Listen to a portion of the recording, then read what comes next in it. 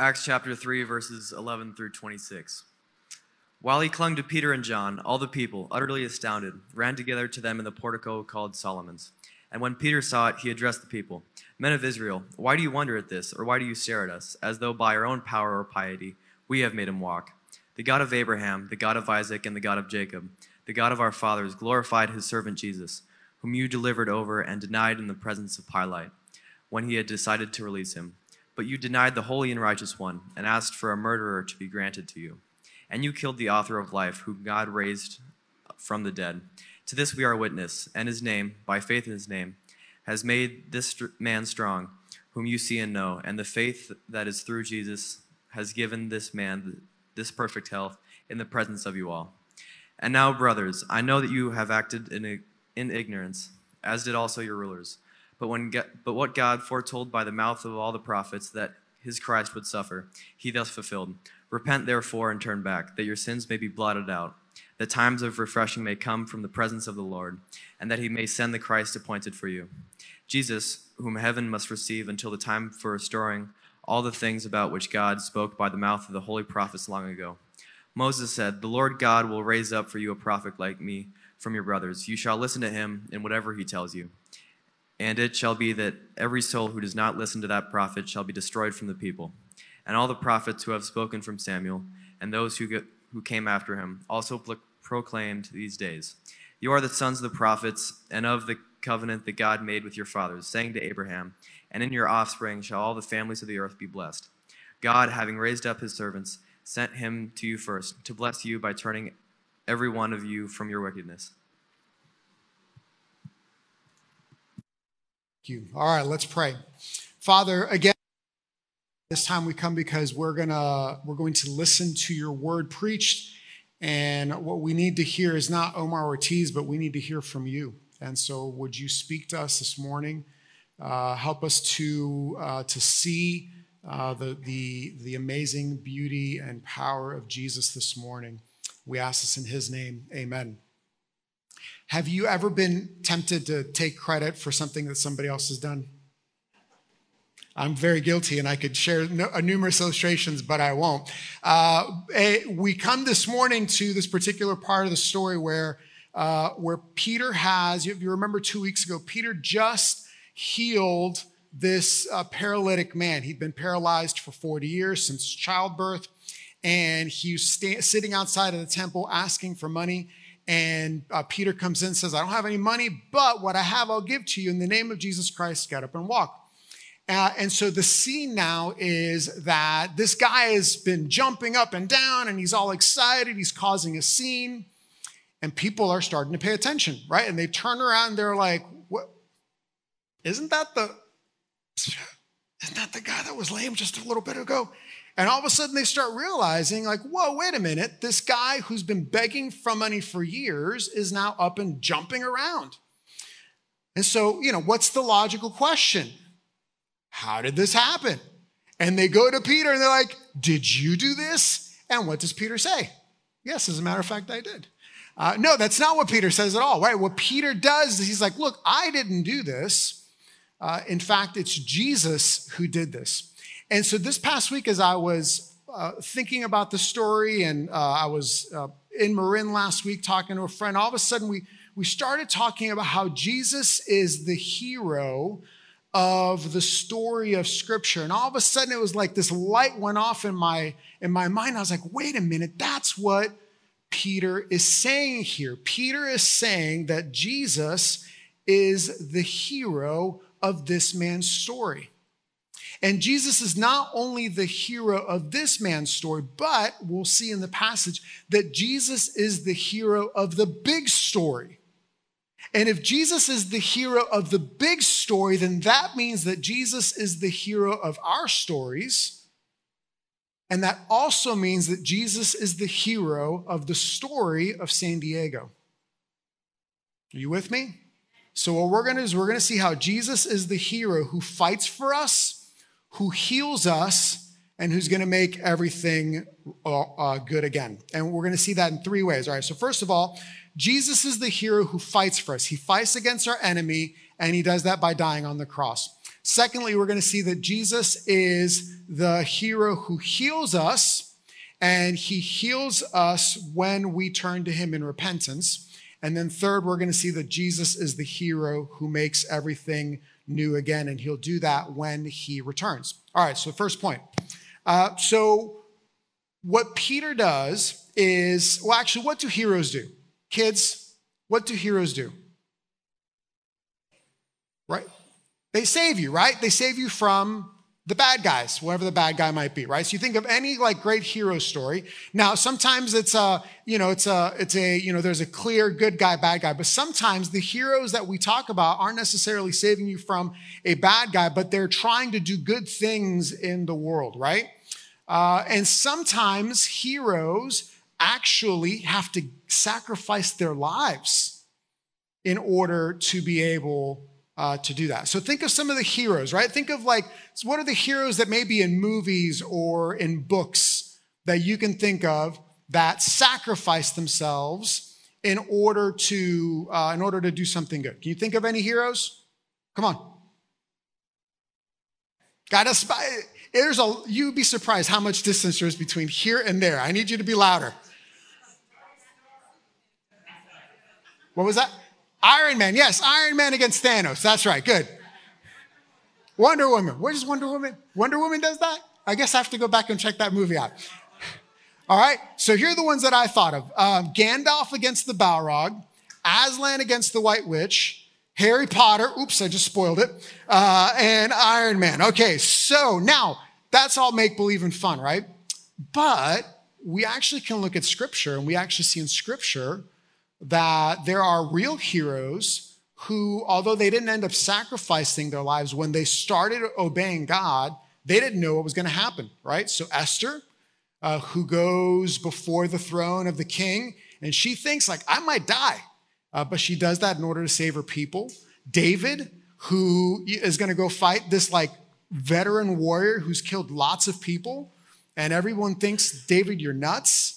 The king tries to give David his armor, and David goes in. He thinks, I could die. Shadrach, Meshach, and Abednego, when they refuse to worship and bow down to Nebuchadnezzar's, thank you, Nebuchadnezzar's image, right? They get thrown into the fire. They say, if we perish, we perish, but we're not going to do this. And certainly that's also true in history. Tomorrow, today's Halloween, yay. Tomorrow, do you know what tomorrow is? All Saints Day. All Saints Day is the day where we recognize that there are lots of Christians who have gone before us and have faithfully served the Lord. And some of them died for their faith. Men like Polycarp, women like Perpetua and Felicity, pastors like Latimer, people who translated the Bible like John Huss. So there's this wonderful story that we have of people who have done good and have suffered for it. And what's the thing that holds all of this together? It's Jesus, right? So now look at the passage with me. If you have your Bible open, let's look at verses 13, 14, and 15 here. And what you notice is really fascinating. If you're the kind of person that likes to write in your Bible, this is a mark your Bible kind of thing. At least it is for me. Notice what happens. Middle of verse 13. You handed him over to be killed, and you disowned him before Pilate, though he had decided to let him go. You disowned the holy and righteous one and asked a murderer to be released. You killed the author of life. What do you notice there? At least in my version of the Bible, you've got, the way it's been translated, you've got this very clear repetition. You killed, you disowned, you killed. What's Peter trying to get across? Jesus died. There's a lot more there, right? But Jesus died. Jesus is the hero of the story and he dies. And now notice that he says that right before. What's the question? How did this happen? And right before he says, how did this happen? Or he says, you killed Jesus, and it's because Jesus died that what happens? Verse 16, by faith in the name of Jesus, this man whom you see here has been made strong. It's in Jesus' name and faith that comes through him that he's been given complete healing. So Jesus is going to heal. Jesus has through the power, Peter through the power of Jesus, and the name that Jesus, using the name of Jesus, has healed this man from disease. That's good. But we said when we looked at this 2 weeks ago that this man is a picture for us of how sin works, right? All of the different ways that sin can affect us. And so we use the language of brokenness to help us kind of have a hook to be able to understand this. So Jesus takes this man, and yes, he heals him from his disease of not being able to walk, his paralysis. But there's something more that's happening here, right? Because what happens to Jesus? Does Jesus stay dead? Kids, does Jesus stay dead? No, Jesus doesn't stay dead, right? We see that in verse 15. You killed the author of life, but God raised him from the dead. Again, in verse 26, when God raised his servant. So Jesus doesn't just have power over disease, Jesus has power over death. You tracking, right? So Jesus is the hero of the story. Why is he the hero of the story? Because he lays his life down in order to defeat the real enemy, not the Joker, not Thanos, okay? Not the White Witch, not the Balrog. Sin, death, the devil ultimately. Those are the true enemies, and Jesus died in order to defeat them. That's the kind of hero that we have. Now, here's the problem that you and I have, right? We try to be the hero, right? We try to be the hero of our story. We try to be the hero of other people's stories, right? Or we look to other people, or we look to other things to be the hero of our story. Amen? Right? So here's the thing, like this passage is reminding us that we are not the hero. Now, kids, I want you to know something that adults really struggle with, and I think you do too. It can be really hard for us to know and understand where are the places that we're looking to somebody other than Jesus. And so, that's why part of the reason why God has given you parents who love Jesus is that those parents can help you to be able to say, hey, what are the ways that maybe I'm being tempted to trust in something other than Jesus? Guess what, adults? We need each other, and sometimes God uses our kids to remind us of what are the ways that we are tempted to trust in a hero other than Jesus. So that's the first point. All right, so the second point is that Jesus is the true hero that heals our wounds, and he does that through the gift of repentance. So Lion, the Witch, and the Wardrobe. Who's read The Lion, the Witch, and the Wardrobe? Okay, so what gift does Father Christmas give Lucy? What? That's right, the healing potion. It's the cordial made from juice from fire flowers that come from the mountain of the sun, if you want to be specific. And I had to look it up. Now, so at the end of the book, you've got this big battle. It's called the Battle of Baruna. And Lucy shows up, and she's got the cordial that Father Christmas has given to her.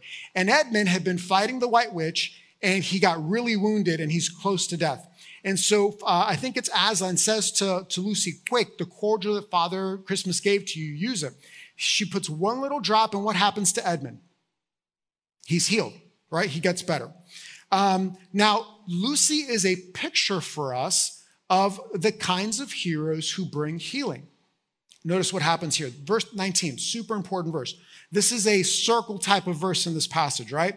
Repent then and turn to God. Two things will happen, that your sins may be wiped out and refreshing may come from the Lord. How does Jesus bring healing? Okay. We see what Jesus has done. We see that Jesus is the true hero who died on the cross for our sins. And our response is to repent, to turn to him. It's interesting, isn't it, how much repentance has come up in this book, in the book of Acts so far, right? It's this theme that keeps showing up. And what we're seeing is that this is the way that people respond to Jesus. And repentance, we said a couple weeks ago, two ways to think about repentance. One is that it's this idea of, you're going in one direction and you turn in another direction. You're not following Jesus and you begin following Jesus. But another way to think about repentance is that there's some story that has gripped your heart and you can't help but follow that story. Remember, I used the illustration about the 100-Foot Journey, that movie, which has probably been the one illustration that I've gotten the most feedback about ever in my entire time of preaching.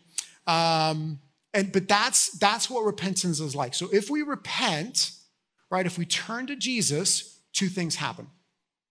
First, it says that your sins will be wiped out.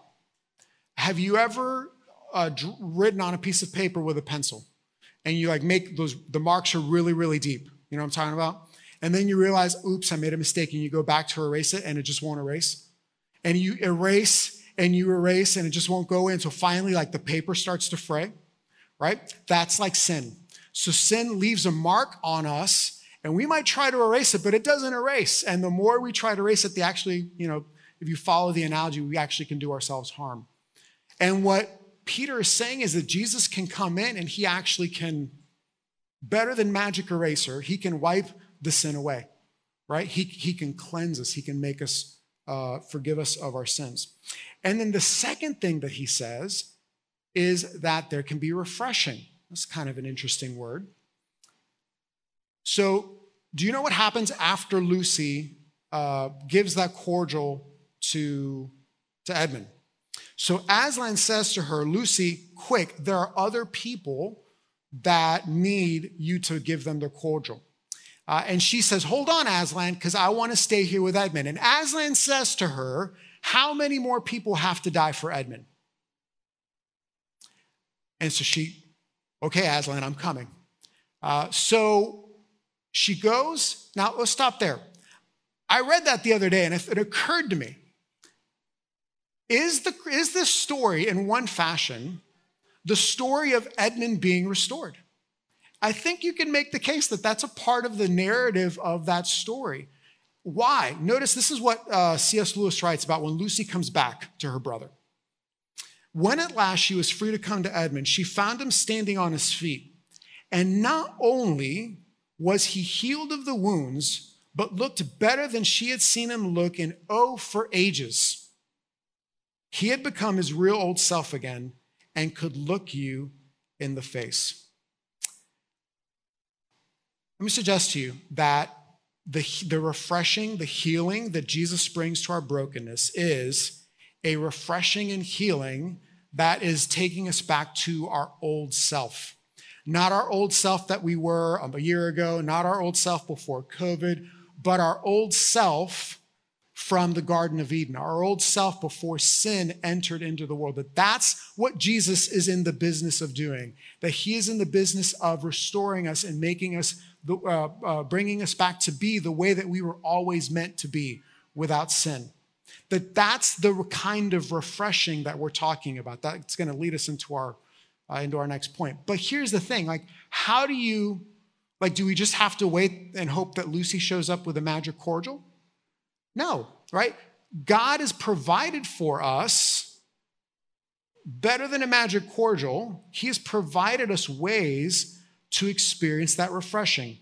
Tom Wright is a pastor and theologian in England, and this is what he writes. He says, refreshment is by no means unusual in Christian experience, as again and again, listen to this, in worship and sacrament, in reading scriptures, in Christian fellowship and prayer, we taste in advance just a little bit of the coming together of heaven and earth. The sense that this is what we were made for, the new world which we shall finally enjoy.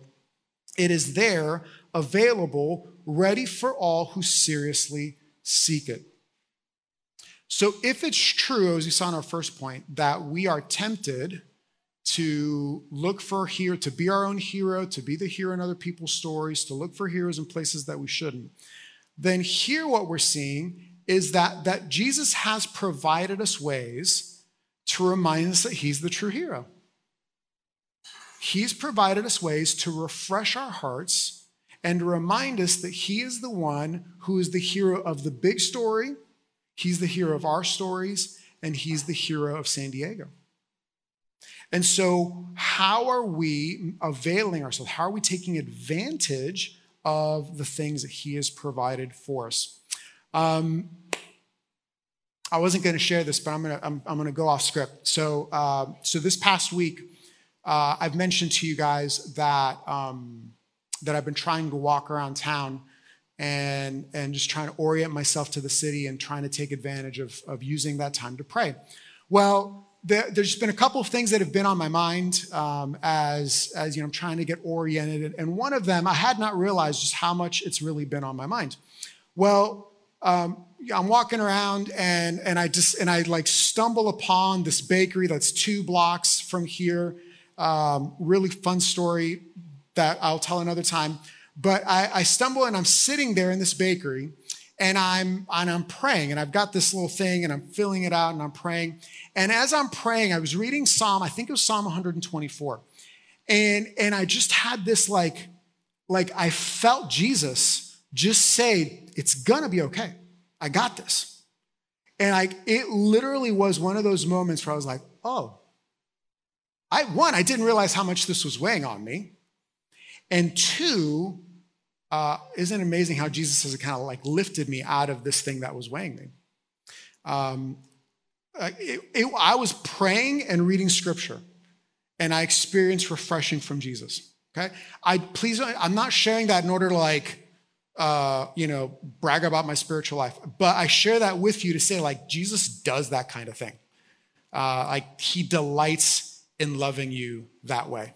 Okay, all right. So first point. Sorry, I'm off track here. First point, Jesus is the true hero who fights our enemy. Our real enemy is not Thanos, but sin, right? And he does that by dying on the cross. Second point, Jesus is the true hero who heals us of our wounds. He heals us when by turning to him in faith, right? That's called repentance. And there are 2 things that he does. He forgives us of our sins and he brings refreshing. And then finally, we see that Jesus is the true hero who makes everything new again. Okay. So the picture of this man who's healed and is able to walk. A couple weeks ago when we talked about this passage, I made the distinction for us between substantial healing and perfect healing. Remember what I said if you were here. If you weren't here, what I said was that this man is healed, right? But he's able to walk. The brokenness that we see experienced is beginning to go away, but he's going to get sick, and he died. He's not alive anymore, right? So the healing wasn't perfect, but it was substantial. It was true. Perfect healing comes when Jesus comes back, but the healing that you and I experience in this world is substantial healing. It's not perfect because we don't live in a perfect world, but it's the healing that points us to that perfect healing. That's what Peter's saying in here. Jump with me to verse 19. Repent then, turn to God, so that your sins may be wiped out, times of refreshing may come from the Lord. We saw that he may send the Christ, that is the Messiah, who has been appointed for you, even Jesus. He must remain in heaven until the time comes for God to restore everything, as he promised long ago through his holy prophets.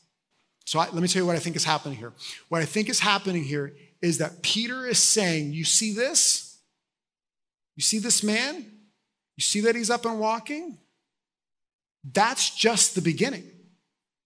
This right here is a picture of what's coming in the future. And we get to experience little tastes of that now, but hold on to your seats, because when Jesus comes back, we're going to get all of it. And that is, and he goes on, and we're not going to go into this here this morning, but then he goes on to talk about Moses and Samuel and Abraham and how those fathers of the faith, that's what they were all waiting for. That's what their hope was into. So bring all this together and land the plane. If Jesus is really the hero of the big story, then that means that he's our hero, but it also means that he's the hero of San Diego. Not us, not you, not me, not Harbor City. One of the things that I love about as we've interviewed and we've been here, one of the things that I've come to really appreciate and love about this church is that there is a genuine heart and desire to love the city, right? To serve the needs of the city. So we have these city partnerships. We were able to put together a good neighbor team. That good neighbor team's already supporting 3 Afghans that are here in South Park. They're meeting this afternoon to talk about that. There are so many individuals that are doing things that are not even necessarily connected to the church. It's all awesome. It's really very encouraging. The temptation for any of us is going to be that we do these things and we make ourselves the hero of the story. Brothers and sisters, San Diego does not need you and me to be the hero of the story. That's not what it needs. That's not what I need. That's not what you need. That's not what the city needs. We talk about being a church that's in the city and for the city. Being in the city and for the city does not mean that we happen to worship in the East Village and that we do good things in the city. All right? Being in the city and for the city means that Jesus has called us here, that we believe that we are sent by Jesus as missionaries into this place, and that we are sent as people who know who the hero is, who have been healed of our brokenness, and we're going out not to do good, but to point people to Jesus. Now, we point people to Jesus by doing good works. We point people to Jesus by welcoming them into our city, by feeding them, by caring for important social causes. Don't mishear me, but those are not the end. We are not a social service organization. We are the church of Jesus Christ. And as his church, we are those who have experienced his healing, right? We know that he's the hero because he's our hero. And we go out into the city and we're like, all right, let us talk to you about the person that can really solve these problems. Now, I realize that can be very reductionistic, and I don't mean for it to be. I realize that there's a lot of nuance that we can put in this, and that nuance can happen in conversations. But big picture, Jesus is the true hero. He is the hero who fought against our enemy sin, heals us when we turn to him in repentance and faith, and promises to make all things new when he comes back. Let's pray. Heavenly Father, we thank you that you sent your son Jesus to die on the cross for our sins, to forgive us of our sins, to defeat death and the devil, and to promise to make all things new. Lord, we ask that you would please help us to trust in you as we seek to follow you. In Jesus' name we pray, amen.